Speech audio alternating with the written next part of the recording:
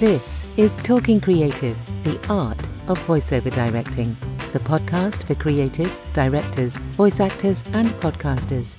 And you're listening to the summer series. If you work with voiceovers, or you're a voice artist, podcaster, or presenter, then this podcast is definitely for you. It's time to start talking creative.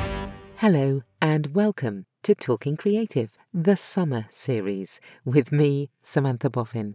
Short and sweet little episodes to help us all make voiceovers better.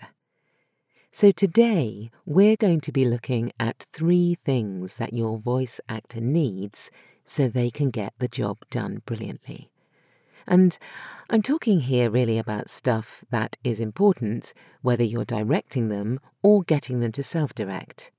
So I think that the 3 main things are a script, context, and confidence. So, a script.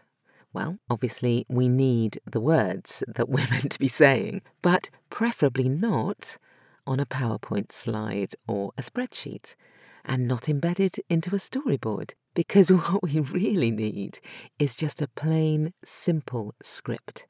Now, don't get me wrong, storyboards are brilliant because I can visualize then how my voice is going to work within the project. I can see the visuals that my voice is going to be heard against. And with spreadsheets, I totally understand that you have probably got loads of other things to think about, and it's really just easy to ping the spreadsheet off to the voice actor. But that makes life quite difficult for us, because often we want to mark stuff up, or we want to view it on a tablet, or change the font size or the spacing when we're recording, because it makes it easier for us to understand the script that way. Some voiceovers still print their scripts out and they write on it with pencils and pens. So a simple Word document or a PDF, that's a very user-friendly way of working with words. And there are other issues with scripts, that when they're divided into those sections on a storyboard, the script can kind of lose its flow.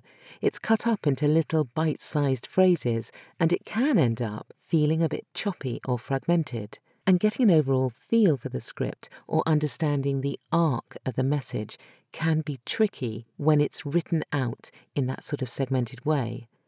A simple document also means any amends are easier to paste in, and people like me can quickly get a word count too if we need one. Now, today was frustrating. As usual, I ended up doing what I often do. I had to cut and paste stuff into a more user-friendly format. And it's annoying because it's time-consuming, and I had to copy and paste each cell. So long scripts, I often just give up and I just end up sending them back and asking for a simple document, which is a real time suck actually for both me and for the client. So do send the storyboards over. They're really, really useful. We love them. But including a simple document script as well is incredibly good, and it makes it much easier for us to be able to give you quickly and easily a great end result. So context, then. What do I mean by context? Well, it's really simple, actually. It's just a quick reminder of what the project is all about and who the voice actor is talking to, who the core listener is or the audience is for this particular project.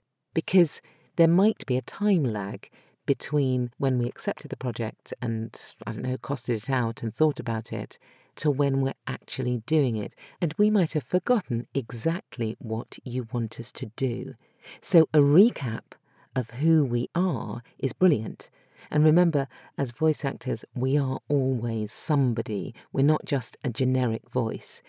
We are the girl next door, or we're an evil sprite, or we're a trusted teacher. And the great thing about knowing the context at this stage is that it will really ground us. It grounds your voiceover, gives them a very solid base to work from. And don't be tempted, don't be tempted to skip this bit or not include it because you think that actually the voice talent is too experienced to need this sort of thing. Because just because you have a complete understanding of what you want doesn't necessarily mean that we can see inside your head, even if we've been doing this for years. Because directing voice actors is really all about providing them with the tools they need to deliver the best results. And self-directing is all very well, but much of the fun of the job and much of the useful part of the job is the collaborative part of it, which brings me nicely onto confidence. So why do you, as a director, need to think about confidence in terms of your voice actor? Well, the bottom line is that you will get so much more out of your voice if they feel confident. Because, like anyone, they'll feel braver and less nervous, and they will be much more likely to perform better. So I do a weekly improvisation class. And after lockdown, I was feeling really rusty about performing in real life. I'd done a lot of online stuff, but I was slightly nervous, actually, about getting back with the group that I'd been working with for years, when really we'd met occasionally in the park, but mainly all the stuff we'd been doing was online, because the dynamics were going to be different. Now, my first class back, we had a guest director, and he spent a lot of time demonstrating how brilliant he was, how experienced he was. He'd get up and show us how it should be done. He dissected and discussed what we were doing to the point where I was second-guessing everything, and I was worried to do anything in case I did it wrong. I couldn't think, in that class, I remember I couldn't think of a single original idea. There was just nothing there. And I left feeling really dispirited and thinking, well, maybe I can't get back into doing improv in the same way that I'd done it before. Now, the following week, we had a different guest director, and she couldn't have been more different. She enjoyed everything we were doing. She was charmed, she was involved, she loved how we bounced ideas off one another. And she encouraged us to go even further. She offered us gifts and ideas to work with. And she didn't just blow smoke up our asses, she actually gave feedback, but she gave it in such a way that it made us feel confident as well. And the whole class was totally different. For me, anyway, I came out feeling completely differently than I had the week before. Feeling confident is a gift, and as a director, it is your gift to give. It allows the voiceover to take more risks, to be more daring, to try harder. Now, it's true that often there are people out there, of course, that rise to the challenge regardless, but on the whole, I honestly think you get a better result from people if they feel confident in the first place. And I'm not talking here about giving inexperienced voice artists false confidence. That's not what I mean at all. I'm talking really about helping your experienced professional voice to feel relaxed and trusted. So here are some ideas to try to engender that feeling of confidence. If you're directing in the same room or down the line, there are some very, very easy wins. So right from the start, you can be welcoming and friendly. Try not to say stuff like, oh, we haven't got much time, so let's get going. Or this is going to be a really tight session, so we need to be quite quick, because there is nothing more likely to make people anxious if they feel under pressure from the start. And then once the session begins, let them give you a first read before you start directing. I've been in lots of sessions where directors have told me in minute detail how they want all the lines or the sections said before I've even opened my mouth. And a little bit like my improv man, it is likely to kill spontaneity, and it's going to create a layer of worry from the start. A good way to approach the session is to do lots of listening, enjoy the good stuff, and tell them that you're enjoying the good stuff, and find positive ways to fix the stuff that they may not be getting yet. Perfect the art of saying, "Oh, I love what you're doing there." Oh, can we also try whatever it is you want to try? Because the aim is to build this atmosphere where the voiceover is happy to try different approaches with no trace of embarrassment and just be playful and feel safe. And this applies to every single voiceover project, whether it's e-learning and corporate or whether it's animation or audio drama or gaming.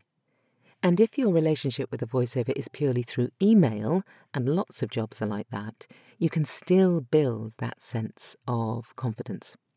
I've been doing some work this week, or not just this week, but the last few weeks, with a new client, and he has managed to make me feel like I'm doing such a great job, simply with the manner and the tone of his emails. He has given me clear, consistent information. He's asked my opinion on a number of occasions, and his emails are always upbeat and positive. He hasn't rushed me, and he was really sympathetic about the recent heat wave because when it was 40 degrees outside, there wasn't a voiceover in the country that wanted to step inside their booth unless it was an air-conditioned one, and mine is not air-conditioned. And he was really sympathetic about that. And really, what he was demonstrating was the email equivalent of all the stuff I was saying about in-person directing. And these are the clients that we all want to work with. So that's it. 3 things your voice actor needs so they can get the job done brilliantly: a script, context, and confidence. So until next time, keep being creative, keep being confident, and thank you so much for listening to the Summer Series. I'm Samantha Boffin, and if you found this episode useful, follow me on LinkedIn for more creative voiceover stuff. Bye. Thanks for listening to the Summer Series on Talking Creative, the art of voiceover directing. If you enjoyed it, do leave a review on Apple Podcasts or share the episode on social media so other people, just like you, can get the best out of their voice actors. And don't forget, you can head over to talkingcreative.co.uk for the whole series.